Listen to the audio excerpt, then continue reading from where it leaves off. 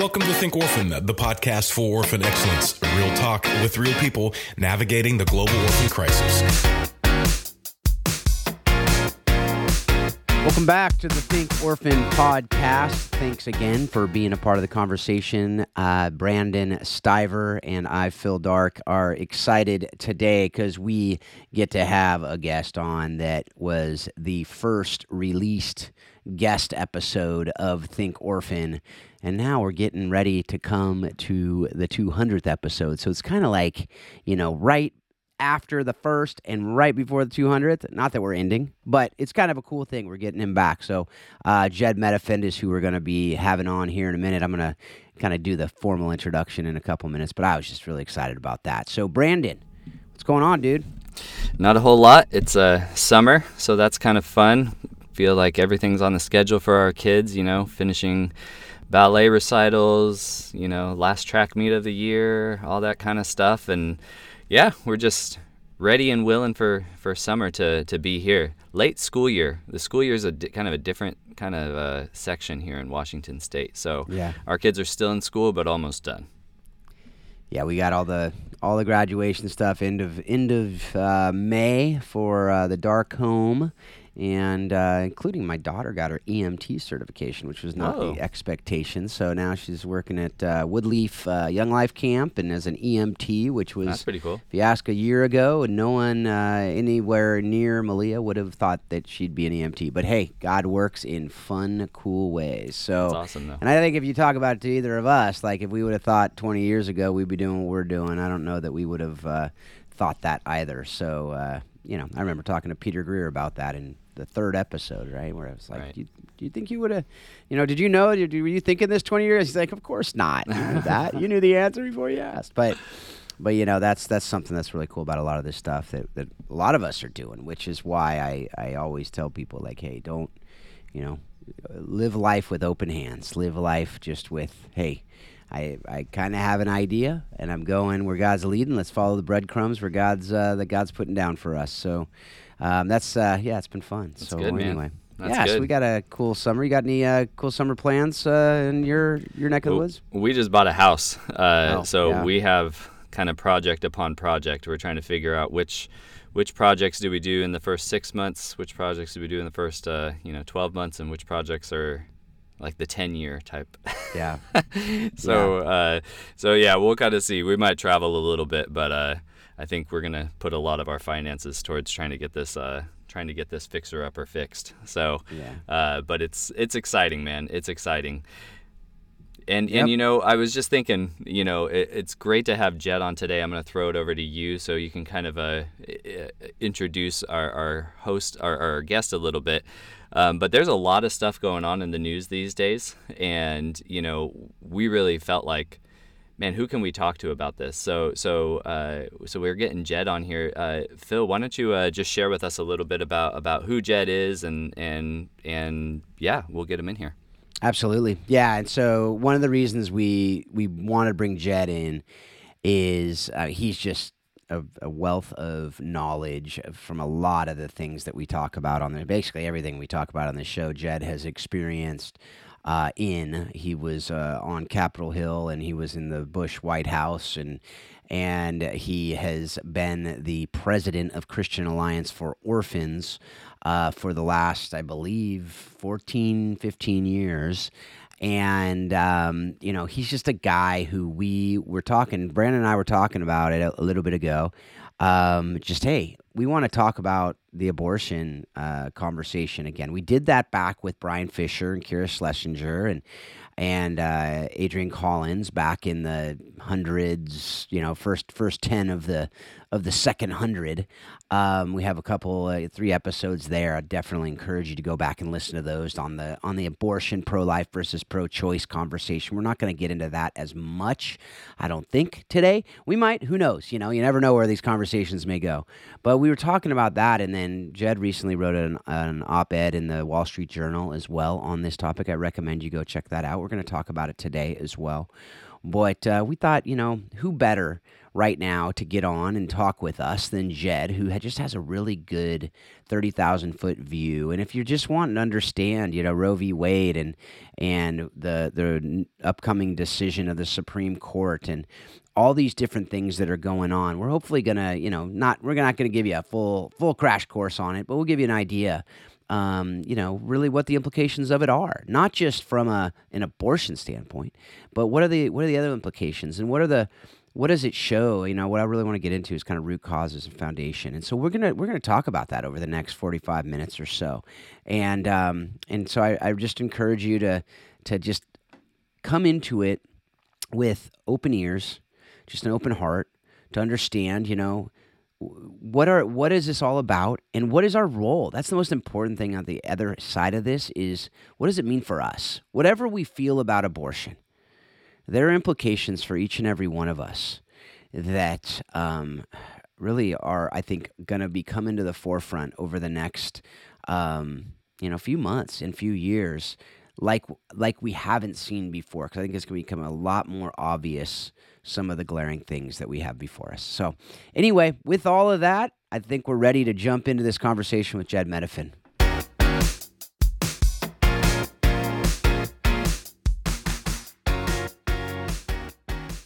Jedd Medefind, it's been a long time since we've had, fortunately I've been able to connect with you and hang out with you since we last talked on Think Orphan, but man, it's been since episode 2, and now we're recording episode 199. Crazy.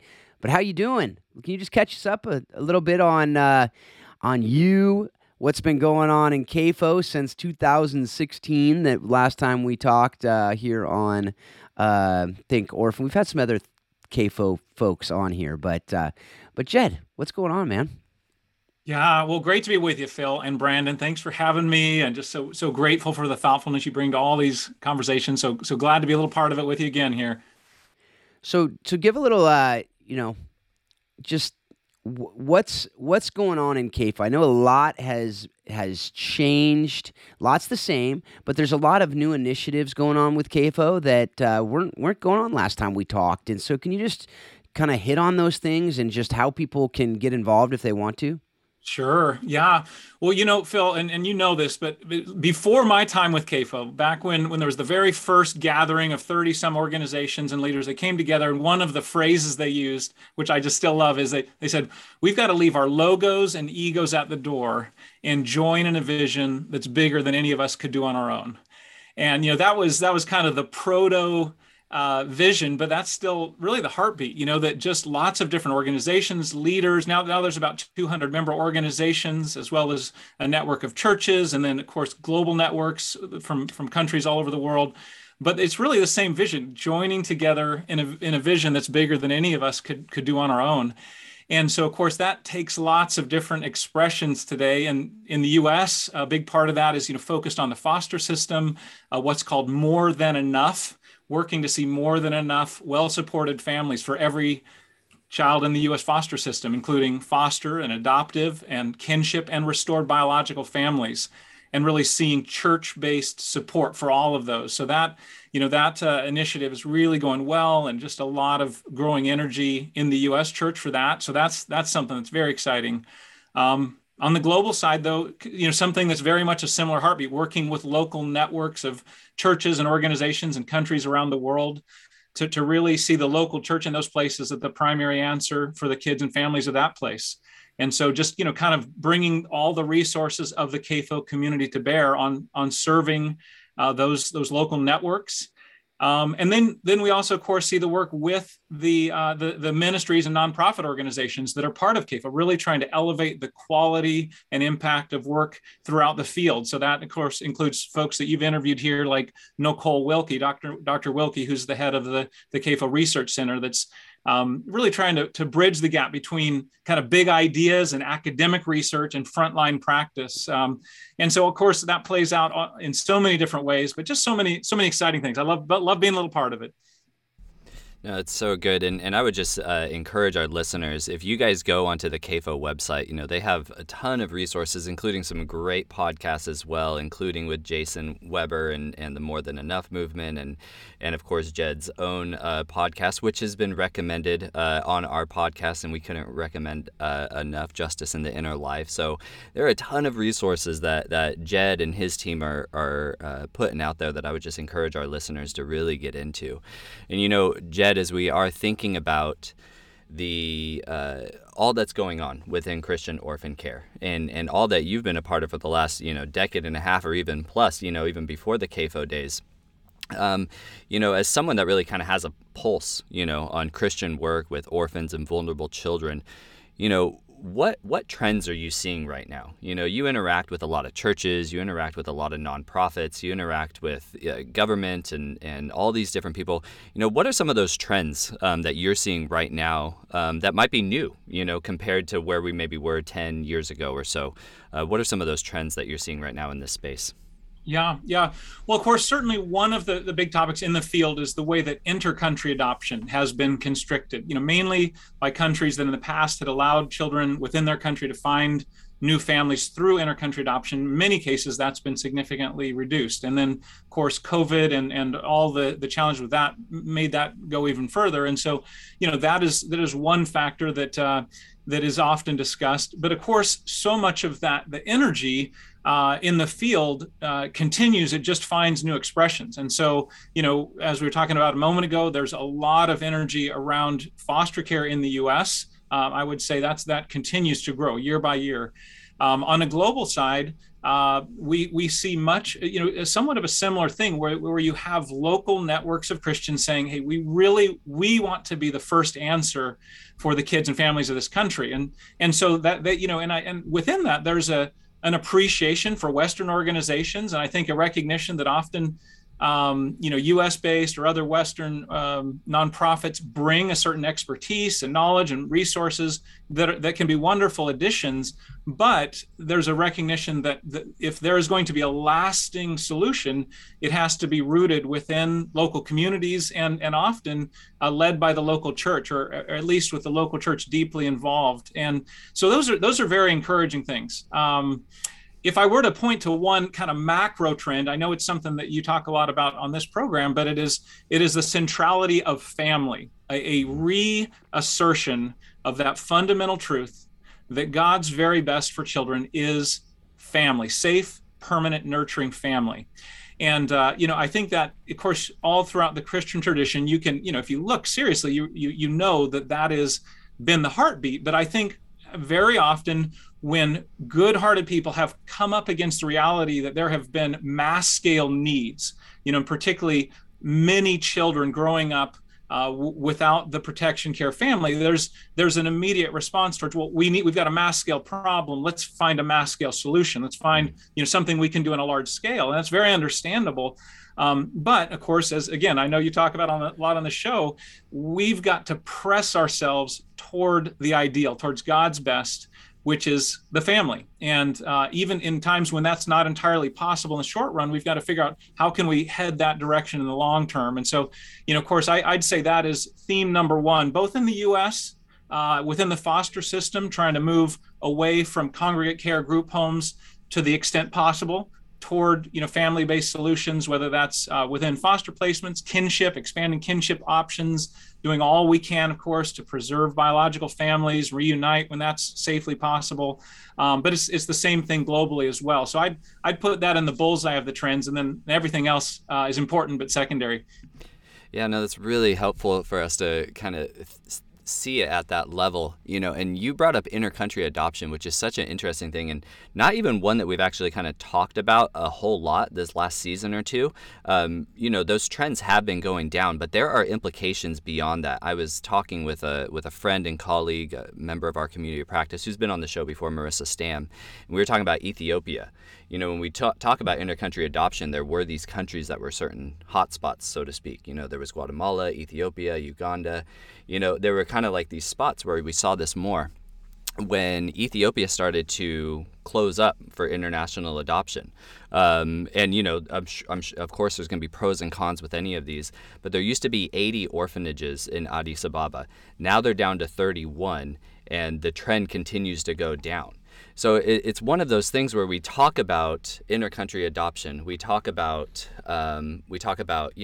congregate care or residential settings versus family care. We talk about community service. What services are provided in the community that are going to strengthen the families. We talk about all these things, and none of it happens within a silo, right? So we might just think, oh, intercountry adoption is going down or Ethiopia closed, and yet that has implications beyond just whether or not we're welcoming, an Ethiopian child into an American family or what have you. So it's really important that you bring up all of these things and really have it be family centric. So kind of with that in mind, Jedd, what are some of the next things, that those that are caring about, orphans and vulnerable children, especially, faith-based advocates, practitioners, even parents, what should we be doing? It's 2022 now.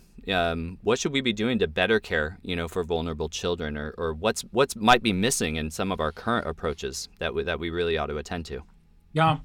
Well, one of the things that I would really emphasize is the need, and I know the two of you see this and feel this every day, Brandon, just in the thick of things in Africa with agape and everything else, the need to hold fast together to idealism and realism at the same time.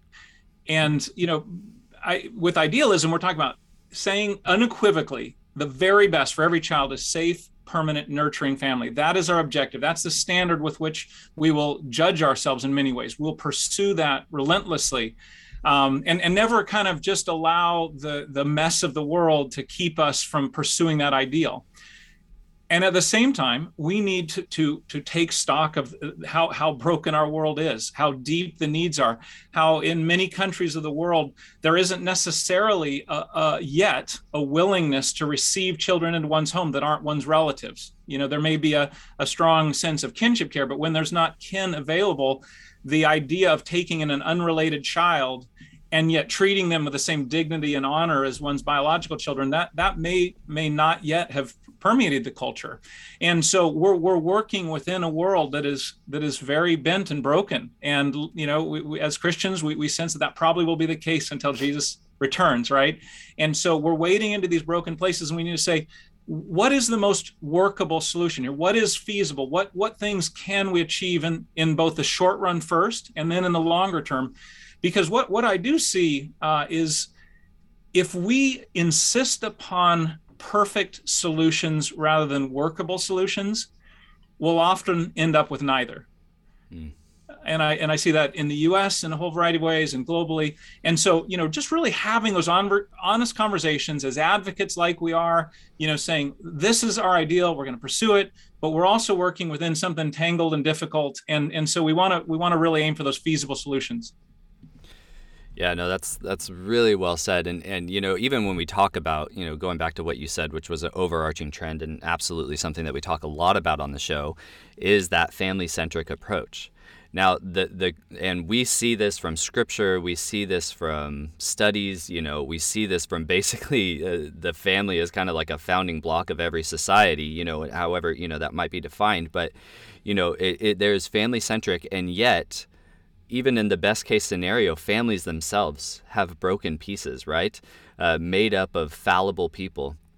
And if anything, even as we're talking about, holding that idealism with that realism, when we think about family, it almost kind of heightens even more the need for, strengthening type of initiatives, even for families that are quote unquote healthy, right? Even families that are quote unquote normal.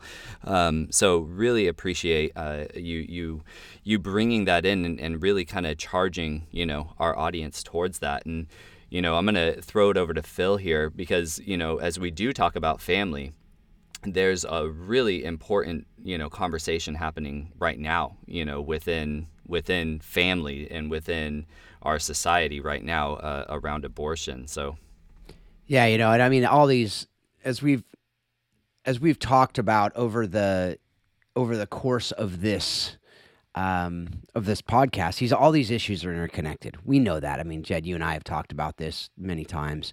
It's been the topic of many of the CAFO summits and some of the different World Without Orphans forums and these different things that it's what you talk about. It's why this collaboration is important. It's why alliances are important, because it's not one issue that is the silver bullet issue that all of a sudden we take care of this and everything is all the dominoes will fall and everything will be perfect and we'll be back to the Garden of Eden and shalom in the world. That's not the way it works. It's unfortunately, as you said, we have this tension of the beautiful and the broken, and what do we do in that? And so I think abortion is one of those areas. It's a symptom and it's a cause.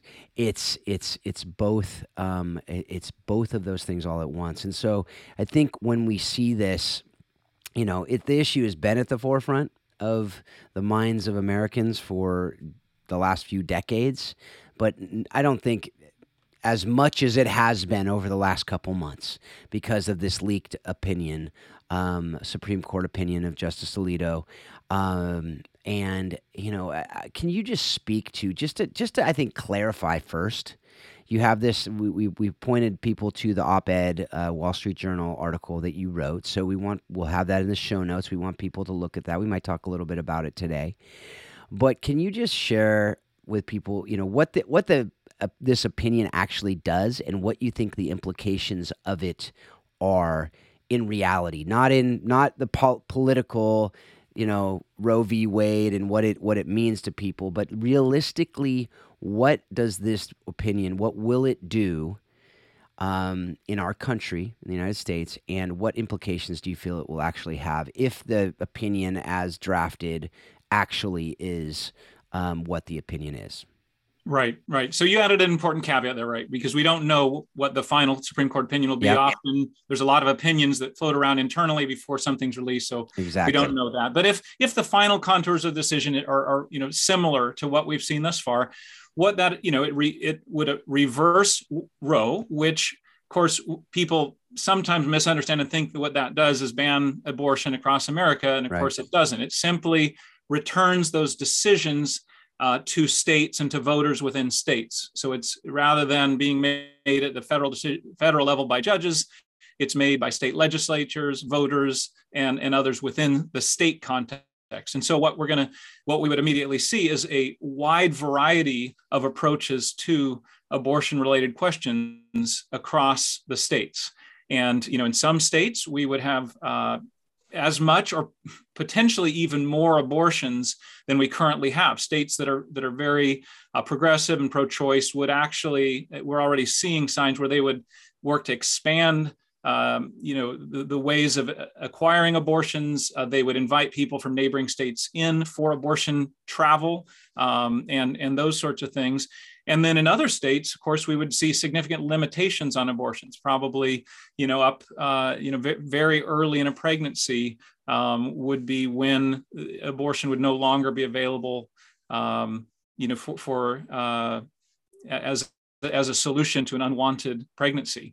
And so, we would see a wide variety there. And of course, then that's the public policy level. But of course, then it begins to spill into the lives of ordinary people and the way people live. And there's, of course, many, many implications for that. But, the article that I wrote just noted the reality that while we can't predict a lot of things, what we can likely say is that there will be tens of thousands, at least, of children born every year that would not have been born under Roe. And many of these children, of course, will be welcomed into loving families. Some of them will be adopted into other families that give them a safe, nurturing home. But there will be some who will be received into homes that are in crisis, severe poverty, mental illness, potentially homelessness.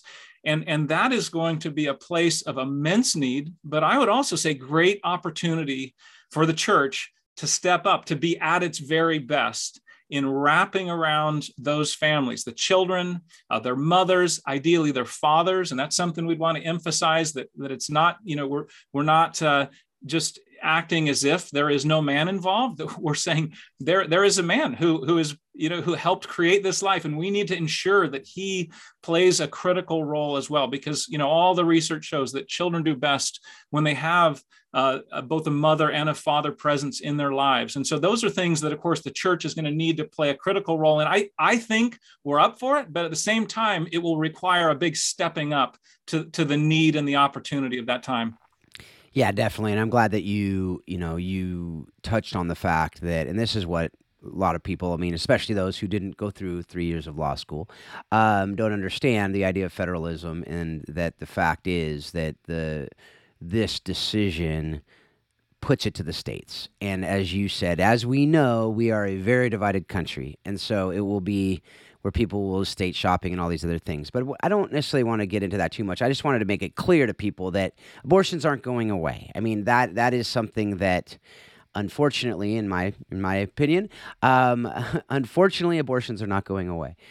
But one of the things I want to focus on is what you said, just for the next little bit, the fathers, right? There was actually another op-ed that somebody else wrote that made it, they were, I'm glad they said something, but I know that you didn't, you weren't neglecting that. And I'm glad that you brought it up, because I do think that the rise in abortions and abortions becoming such an institution, unfortunately, in our society, is a result of the breakdown of family, is the result of men not being godly men, and women not understanding their identity as amazing women of God either. And so I just want you to talk about that idea. First of all, do you agree?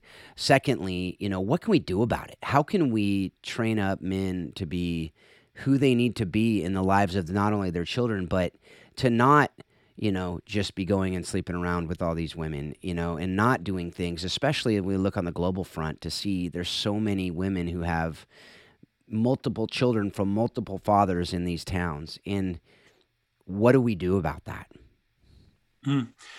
Well, of course, these are very tangled things, right, Phil? And there's always so many layers and so many threads that play into something like abortion. But I would agree with your core thesis that men are playing a central part in that. In fact, I would put forward a thesis that most of the problems with the human race originate with a failure of men to be what God would call them to be.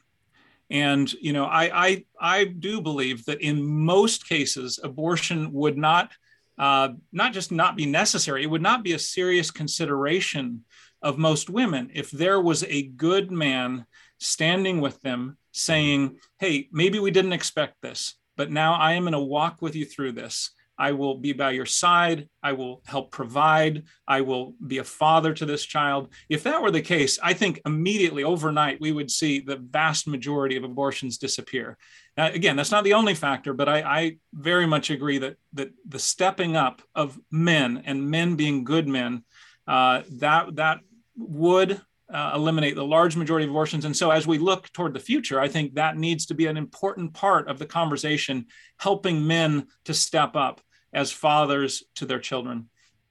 Yeah, and I do think, it starts, not starts, but the idea, it starts with how to, I did cotillion as a kid, right? It's kind of this silly thing that you go and you learn how to open a door for a woman. You learn how to pull a chair out for a woman. You learn how to ask them to dance and just dance, and it's just these simple things that I think we're losing in our society, the honoring of women as men. And I think that there is something there that we in our societies are, because it's gone from we have men and women to this blurring of those lines, I think in a lot of ways. Do you see any of those things over the last, five decades, as far as, all these different movements that are basically bringing it equality almost as sameness between men and women? Do you see that as playing a role in this conversation? I do. And again, so many layers to that. Yeah. But one thing I would emphasize, within that is that I see men generally, particularly young men, they long to be called up to something good and high and even difficult, right? They want that. And I think most young men, and I think this would have gone for me, when I was more in that category, and even now to this day, if we sense that we are needed, we're there.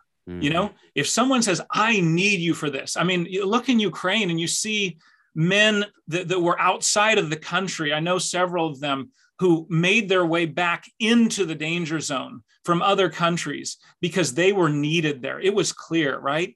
And we celebrate that as the world now, and we honor that, right? But if a man does not think he's needed, if he's sent the message, hey, you're just an appendage, you're expendable, he say, well, then I'd rather play video games, right? And that's what we see in some of these situations. Abortion says to a young man who's made his girlfriend pregnant, you're not necessary. We can take care of this problem another way. We can end this life, or perhaps, there's enough government programs that you're not needed either. And what we need to send is a very clear message to young men that you are needed.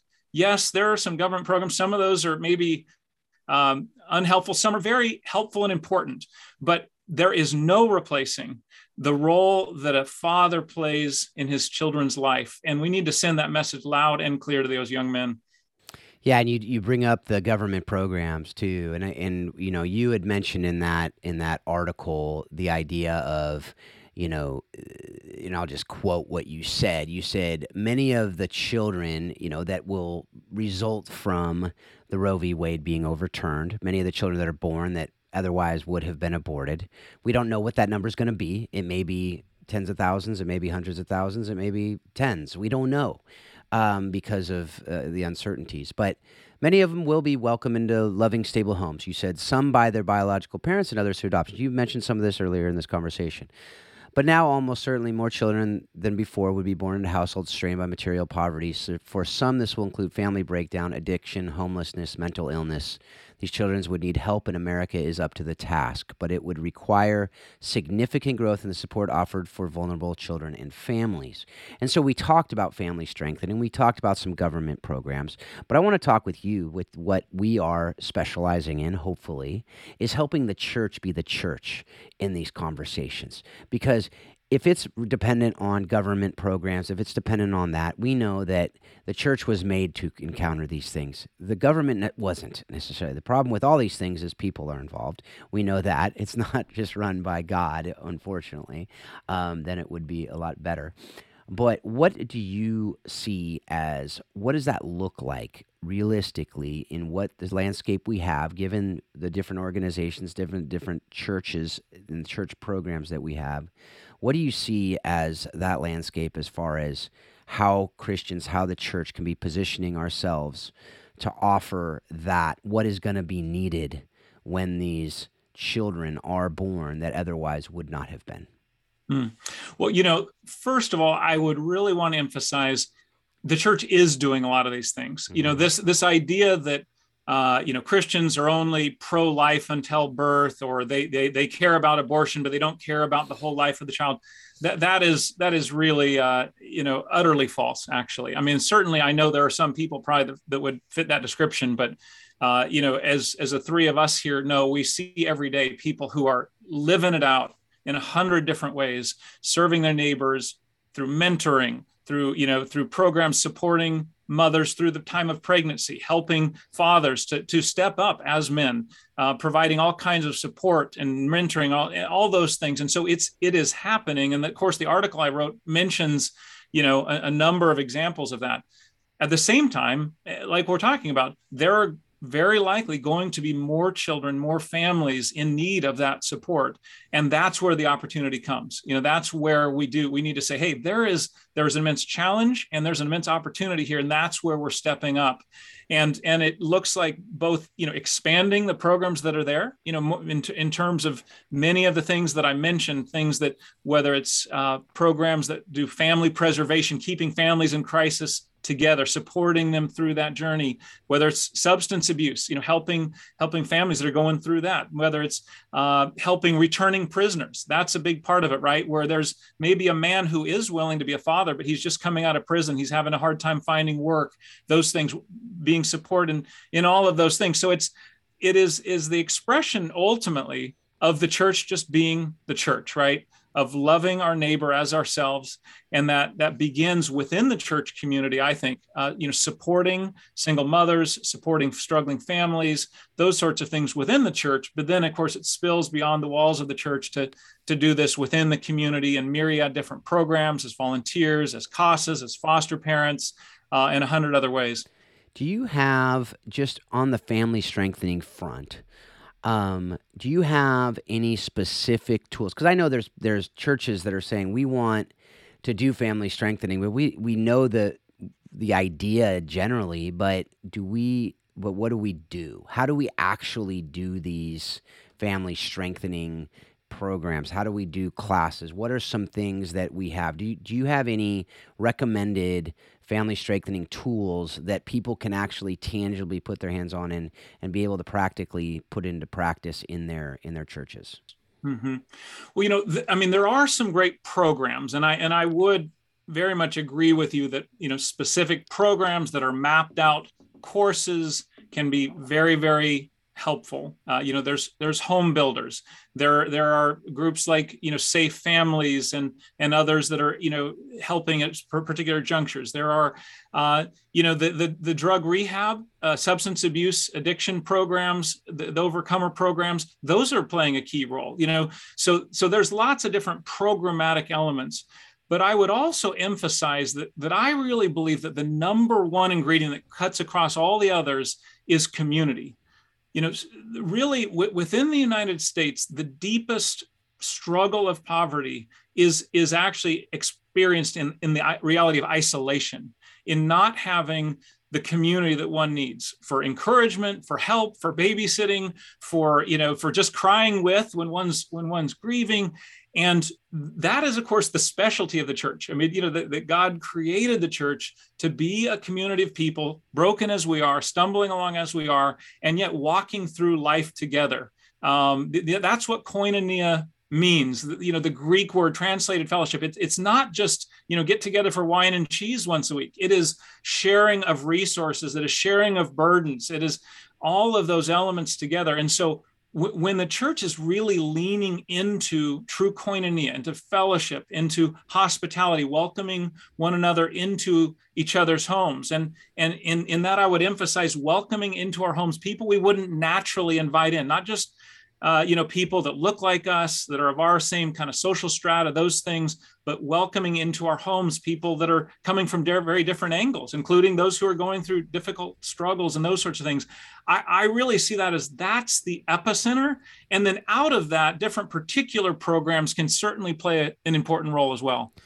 Yeah, and that actually, I love how you said that about community, and I 100% agree. I think people, and they need models, right? I think that's why when I talk to people about family strengthening, I said, look, orphan care starts in your home with your biological family if you don't have anything to do with what you consider orphan care, because it's modeling for people what family actually looks like.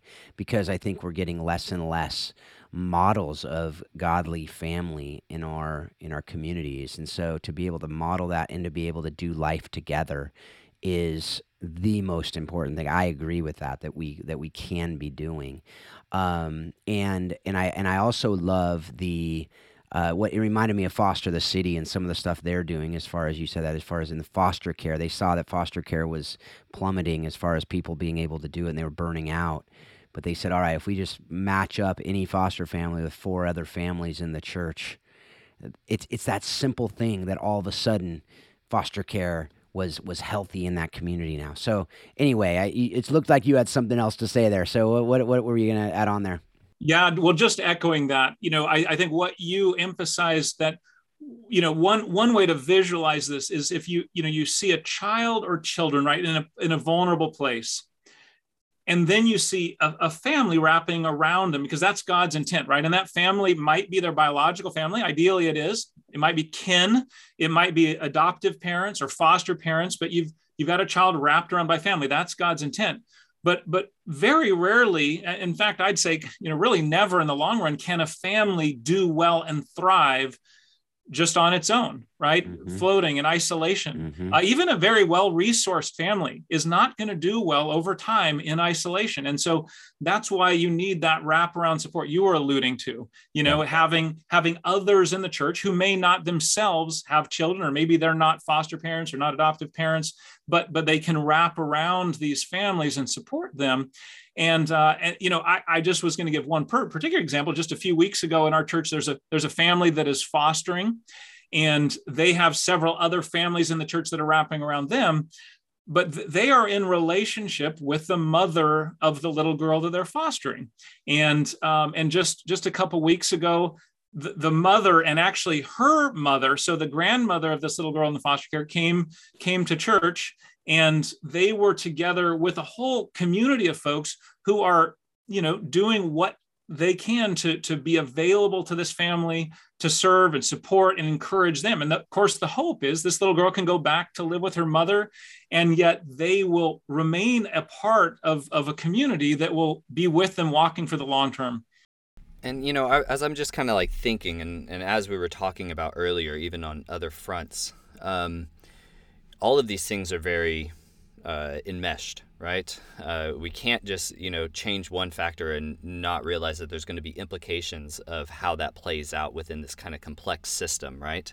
And when we talk about, kids, hallelujah, kids that are not aborted, we're all pro-life on this, just a disclaimer for those that are listening, hallelujah, all these kids are not going to have, are not going to be terminated in utero.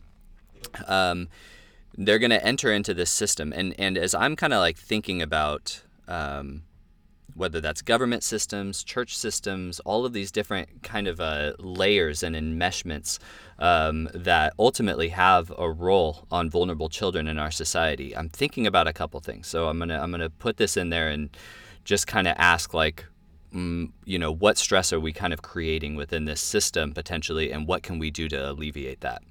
So on one hand, I'm looking at the church. The church, especially after COVID, has kind of been in decline. A lot, and we can kind of talk about, why that is. Maybe these were more marginal, people that were just more church goers rather than, ardent followers of Christ. Who knows, right? But we do see that. I'm from California, and I live in Washington State, so I'm kind of accustomed to being a minority. so it doesn't really throw me off that much. But this is kind of a national trend now. So we kind of have the church going down, and we're saying the church will need to step up, though. At the same time, we're looking at child welfare systems. Having worked in foster care in California, just recently was talking with a practitioner in Missouri. When we talk about these systems, they tend to be overly like they're beyond capacity, right? They don't have enough social workers, they don't have enough case managers, they don't have enough therapists, they don't have enough foster parents, they don't have enough kind of fill in the blank. And we're seeing this kind of across, the board. If we are talking about children that could presumably be entering into a vulnerable state, again, if it's tens of thousands, some of those are going to go into healthy, stable families, right, where they're not going to need any, more assistance than, a normal kid. Again, I'll kind of use air quotes on that. If we are kind of looking at the church somewhat in decline, and I don't necessarily think that's a terrible thing from like a numerical standpoint, because hopefully we're getting better quality, hopefully. But at any rate, if we're seeing the church in decline and we're seeing these child welfare systems kind of overmaxed, if we do insert a lot of kids into that, should we expect some stress? And then what do we kind of do to kind of clear up those bottlenecks, especially if we're saying the church needs to really kind of pick up some more slack, even though I agree with you, the church actually does more. Christians tend to do more in this space than the average American. But what can we, I'm sure there's a question in there somewhere, but what do we kind of do with these bottlenecks that are kind of potentially going to be there? Or are there going to be bottlenecks? I mean, you could push back on that too. But what do you think, Jedd? Yeah. I mean, I would anticipate more need in the child welfare system in many states. And of course, there's a policy conversation to be had there about different ways that can be addressed, and state budgets and things like that. So I think there's policy conversations there that are very important. Those have real implications for children, for families.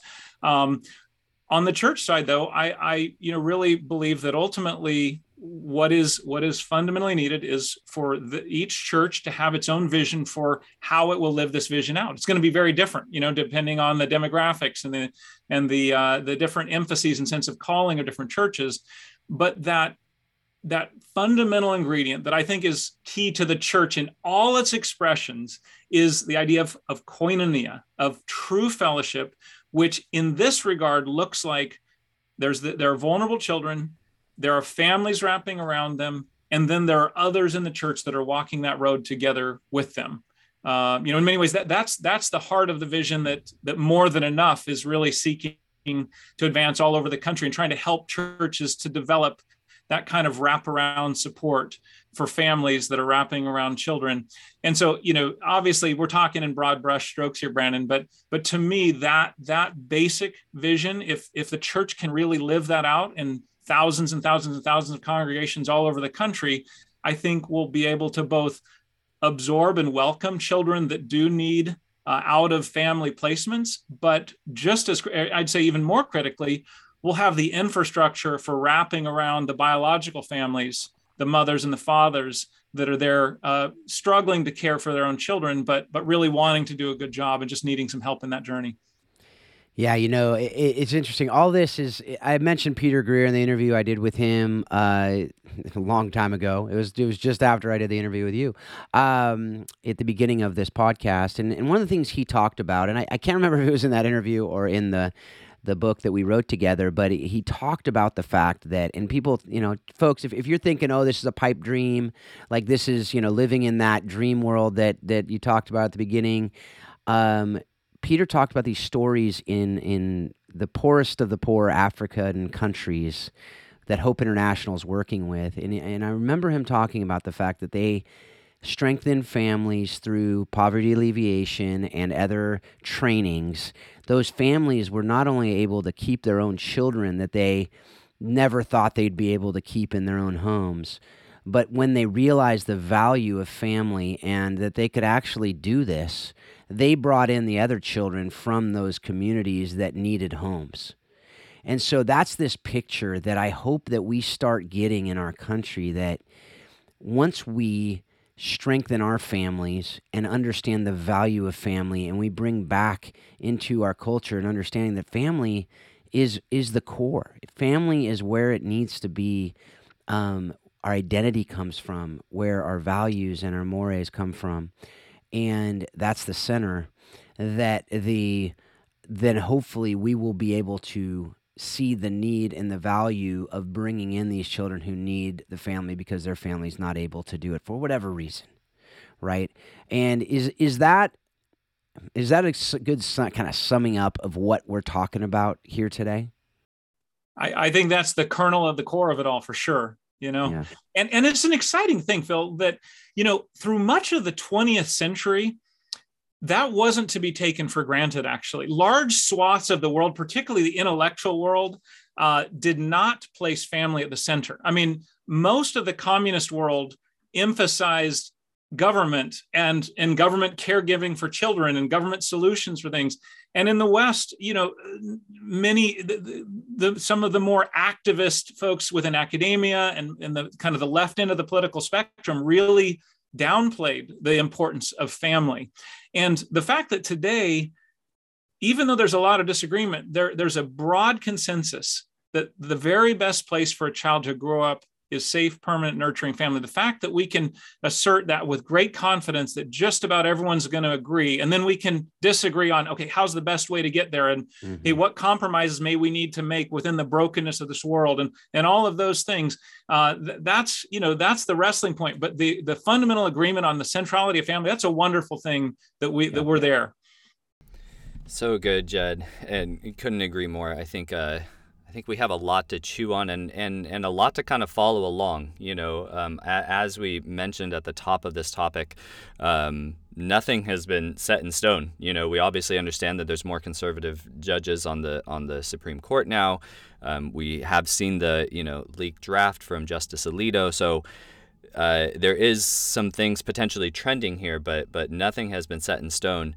And I think at the end of the day, and for those people that are listening to Think Orphan, you guys already know this, but engage your church. Ask your church, what are we doing to support vulnerable children? If you are running a nonprofit, reach out to us, reach out to CAFO, reach out to people that can help equip you, figure out, how to get plugged in with More Than Enough, and go check out, the resources and the community that they're developing there at Christian Alliance for Orphans. So there are things that we could be doing right now, to even kind of prepare, for a potential big, change within policy. And then, man, just go to the state level, because that's where a lot of this is going to be playing out. So, Jedd, thank you so much for your wisdom and for your leadership in this space. It's so helpful. And before we let you go, we do have these closing questions. And given that it's been 6 years, I'm sure that you've read a book or watched or listened to stuff in the interim. And, as somebody who is really providing a lot of thought leadership around orphan and vulnerable children, we would love to hear from you and get a couple recommendations. So, Jedd, what have you read, watched, or listened to that has most impacted your thinking on how we can love orphan and vulnerable children as well as families with excellence? Yeah. Well, I don't know if I could answer the most question, but I definitely, one that I valued really just deeply in recent years is the book by Brian Fikkert and Dr. Kelly Kapic, Becoming Whole. Of course, I've valued his content, both of their content for many years. But often when helping hurts, what the big takeaway is, people will take away is this idea that, hey, we need to be careful because our best intentions can do harm. And that's a very important kind of primary realization. It brings a humility, it brings a thoughtfulness that may, at times be lacking amongst those of us who are really enthusiastic to try to make a difference, right? So that's really good. But to go further than that and say, well, what really does cultivate health and healing, and really redirecting our attention from material things alone to recognizing that the deepest needs of most humans and the deepest solutions in most cases are not just material goods, right? Those things may play a very important part, but the wholeness of relationship and our relationship with our neighbor and with our creator, those things are really at the epicenter of human thriving and wholeness. So I just really have valued how Brian Fikkert and then his partner in that book, Dr. Kelly Kapic, developed that theme. So good. Yeah, can't go wrong with Fikkert. Can't go wrong with Kapic. Obviously, we've had Brian on the podcast before as well. And oh man, that book has been on my to-read list. So now I'm going to move it up a few slots. Thank you, Jedd. It's interesting, Brandon, because When Helping Hurts is the most recommended book on this show, like not even close. That's the first time we've had someone recommend another book by Brian Fikkert, unless you count In Pursuit, which he did the forward to, but I don't count that. So I mean, you can if you want to. I just don't. You can, Brandon, though. I can't, though. But anyway. So good. Well, last question. What person, and I'll be honest, Jedd, I did not review your episode from 6 years ago, so I don't know if this has changed, but what person has most impacted your thinking on how we can love orphan and vulnerable children with excellence? Yeah. Well, again, I don't know that I could fully answer that with one person. And, it's so many amazing people, many of whom have been on this program, Mike Duras, Phil and Jill Aspergen, Beth Guckenberger, many others. But I would, when I was thinking about this, because I, of course, had these questions in advance, I was thinking about one person. I thought, Gary Haugen has profoundly impacted how I think about these issues. First and foremost, his book, Good News About Injustice, really, for me, helped crystallize the reality that the separation between kind of biblical orthodoxy, meaning believing, the historic Christian truths on the one hand, and the practice of pouring out one's life in loving your neighbor, concern about justice and mercy issues, those things, not only should they not be in separate camps, but they should be utterly inseparable, right? And so I did his book. Just I felt that deep in my gut, and when I read it, I was like, yes, this is it. The way he articulated, I just appreciated that so much. But I would also add that ever since, as just, I've been kind of an observer of him and an admirer of his work at IJM, I so appreciate how he and the whole IJM team do things with such excellence, such professionalism, but ultimately it is all rooted in a vision of spiritual life, right? They see excellent work of justice being the natural fruit of a vibrant relationship with Christ. And that, of course, is how we want everything within the CAFO community to operate. We believe, yes, thoughtfulness, intelligence, well-planned strategies, that's critical. But ultimately, the best fruit is always going to grow from a tree that is rooted in health, that is drawing life every day from Jesus Christ, from a vibrant relationship with him. We do not want what Gary Haugen describes as prayerless striving, where we're just going up against the endless toil of trying to address the world's needs and exhaust ourselves in the process. No, we need to be drawing life from a deep, rich relationship with our Maker. And in that, then, of course, we can be confident that good work in the justice and mercy front will spring from that.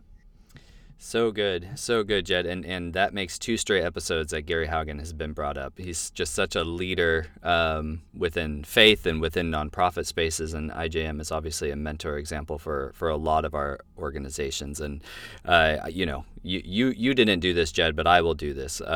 Justice in the Inner Life is a fantastic podcast that Jedd leads. That they get into exactly what you were just describing.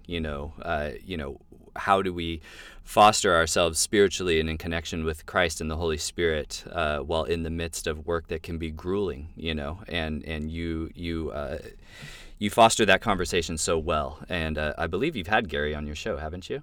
Yeah. So definitely recommend that. Jedd, thank you so much for being on Think Orphan today. Thank you for all your leadership within the Christian OVC space and for the important work that CAFO is leading us out in. Thank you, Brandon and Phil. We really appreciate you guys, and such a joy to be part of things with you.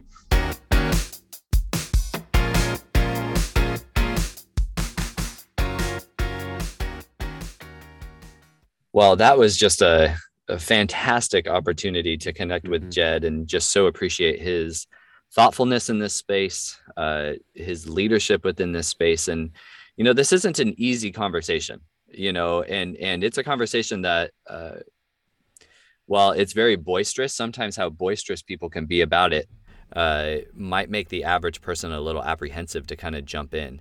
So I would just say, for somebody, like Jedd or, to be willing to have that conversation recorded and kind of get into, the nitty gritty of some of this, just so appreciate, him and the leadership that he provides and as well as, of course, the work at CAFO. So, Phil, what kind of jumped out to you as it pertains to this conversation we just had with Jedd, not only on abortion, but also just kind of orphan care more broadly?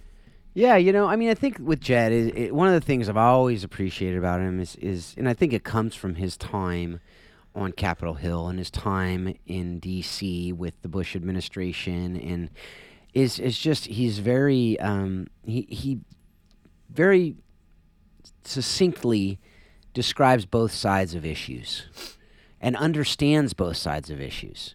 I think he understands all the arguments. A lot of people just know their argument and they just pump it. But it's what I really have tried to do and work hard to do ever since I, back in law school and before and when I was a law clerk, is I always tell the story of seeing both sides of issues is so important, because if we're in that echo chamber of our own issue, we're never going to see the other side. And when I was a law clerk, I read an opinion. I read a brief once. A brief is basically one side's argument. And I read the argument, and I'm reading this thing, and I'm going, how in the world is this even on my desk right now? Because there's no way the other side has any chance to win this thing. And then I read the other side. And I was like, oh, that's why. There's always two sides to every story. There's two arguments. But what I love about Jedd too is he starts he works to start with what we agree on. What are the things we agree on? And how many times did he go back to? If there's consensus on one thing, it's that every kid really needs a safe, stable, and loving family. Right? Now, people might disagree on what family means. People might disagree on what that definition is. People might disagree on what that might look like in any different, or whether it's realistic or all these other things. But if we can agree on that, then we can have a conversation about that. But I think what's happened in our society, particularly around abortion, is we start with what we disagree on. I mean, how many times are you having a conversation about abortion? Somebody goes, well, what about rape, incest, and other life of the mother? It's like, well, that's such a minority. That's not really the issue.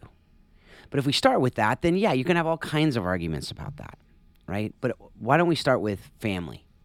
Family's important. Raising up men and women to love each other and respect each other and have values. Let's start with that.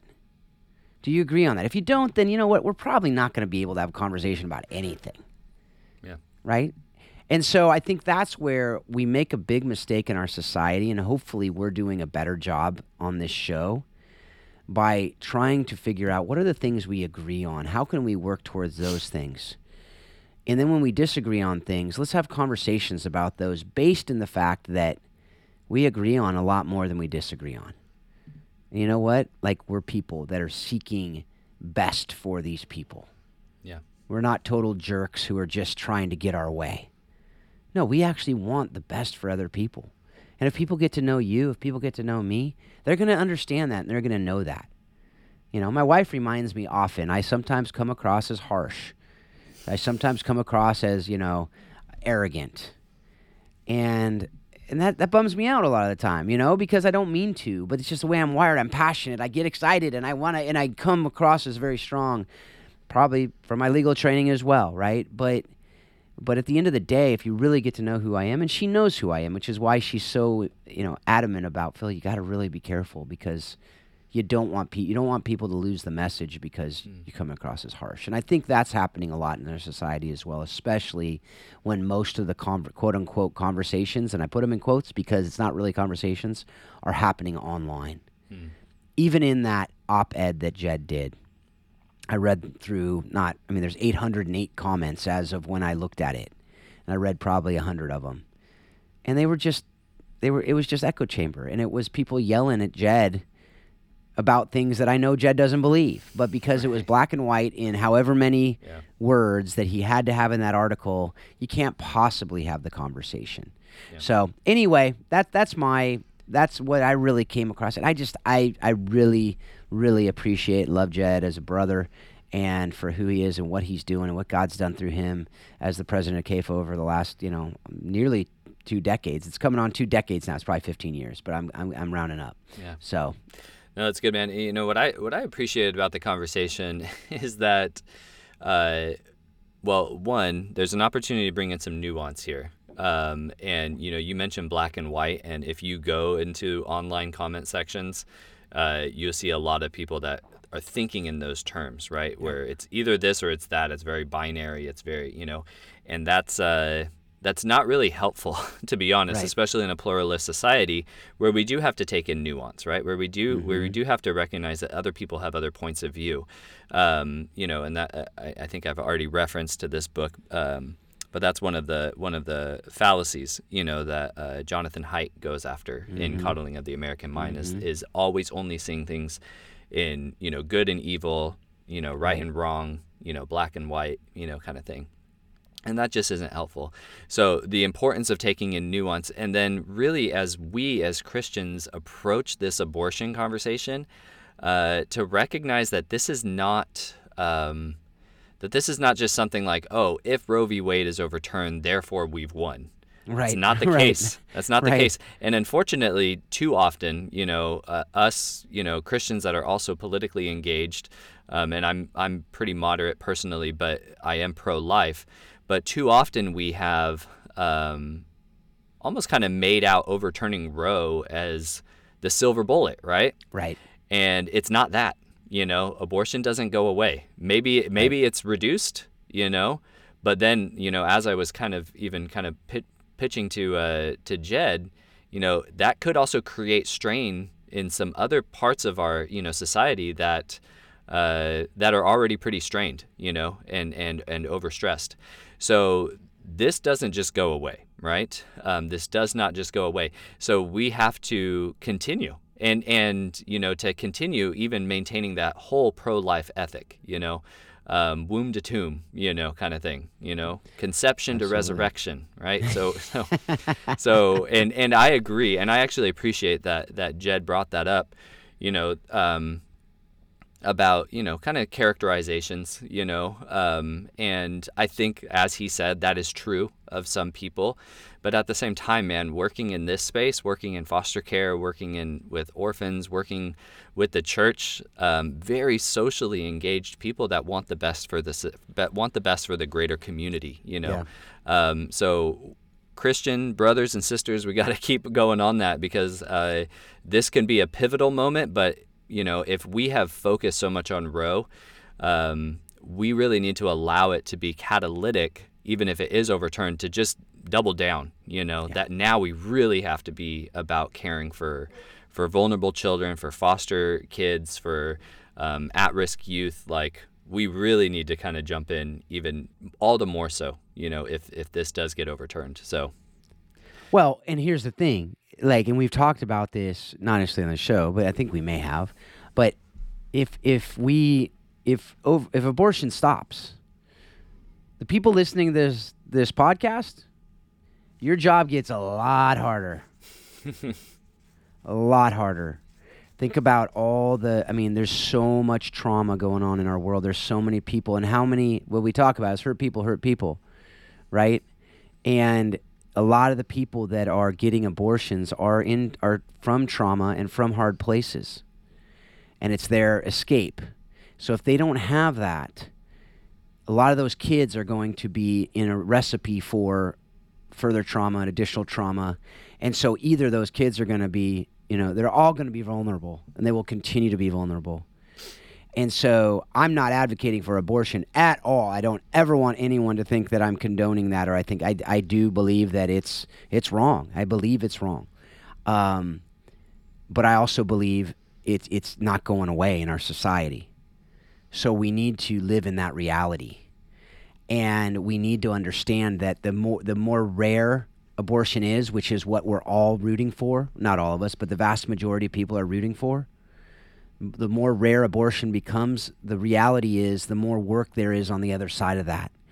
For the parents, hopefully, or for other people who will be substitute parents for those children. Or if we don't take care of those children, they're going to be causing other social issues. And so, I'm looking at it going, I'm praying for way less abortions, and I'm praying for way more people to step up to take care of those kids, to help those parents take care of those kids, to love those kids who are having kids, and to be able to care for them and be able to encourage them and to be able to give them hope in the midst. And that's the one thing I remember, man. I mean, so vividly as I'm talking about this. And I remember these episodes, and I remember that Jedd did talk about somebody else. He talked about Jesse in episode 2, who I know Jesse. He's a great dude. But he came from a hard place, and he'd never got adopted. And I remember a conversation I had with him. I still remember a conversation I had with him where he says, I hate my birthday. I hate birthdays because I never have had anybody to celebrate them with me. At 30-something years old, he told me that. Wow. And I remember that conversation, and then Jedd talked about him. But I remember Adrienne Collins and her story. And if you don't know that story, go back and listen to it, where she was a young pregnant woman. And she was at a Christian school, and they told her to go get an abortion. Like, what? She was an RA at a Christian school. Like, what? And she didn't, but she felt like she was unloved. She felt like she had no hope. As she described it, she felt like she was in the waves, just crashing upon the rocks over and over again. That's what we're up against. That's what we have. I say up against, that's also the opportunity we have to love, to do life, as Jedd said, in community. If we do life together, that's going to take care of so many of these issues. That's good, man. That's good. And hopefully, as people are listening to this and gleaning from Jedd, they're feeling better equipped to work within this space and to be about supporting, at-risk families, vulnerable mothers, vulnerable children. And we want to continue to plug in those types of resources. So with just a couple minutes here to go, Phil, I just kind of want to ask you, is there anywhere else that we can maybe even be looking to kind of continue this conversation around families, around fathers, around mothers, any recommendations for us today? Absolutely. I mean, there's so many of our episodes that have talked about it for sure.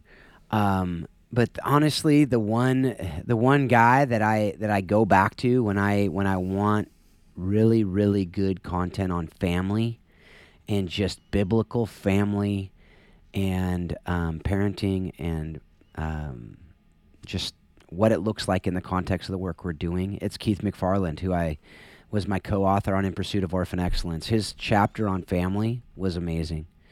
If you haven't read the book, I encourage you to do so.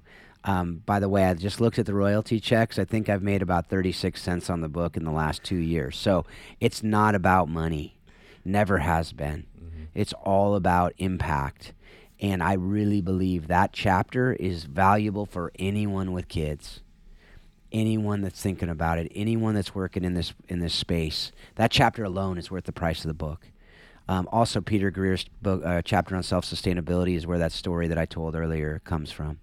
There's so much more in that book, but those two chapters, and just really understanding why we do what we do, which is the first few chapters that I was able to write, and Brian Fickert's forward, and there's just so much in there. And then Keith's interviews that we did a two-part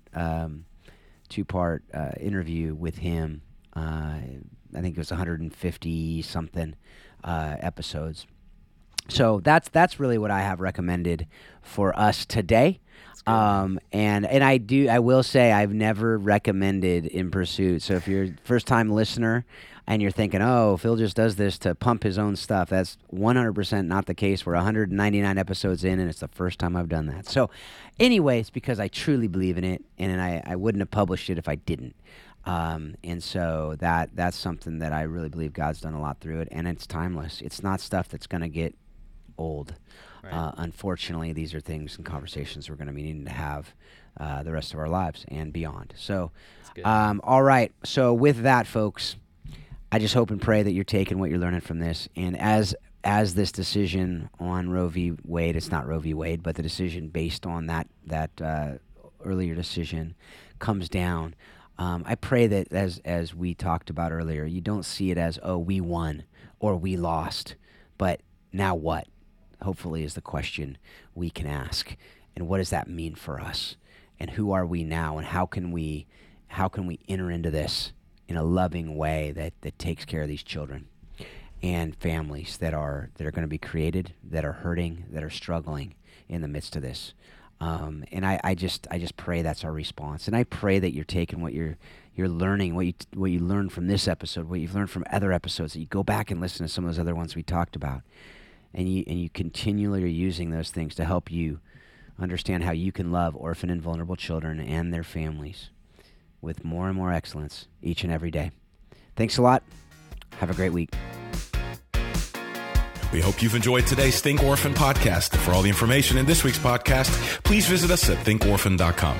You too can be part of the conversation. Send your questions to info@thinkorphan.com or join us on the Think Orphan Facebook page. Thanks for listening, and we hope you'll join us again on the next edition of Think Orphan.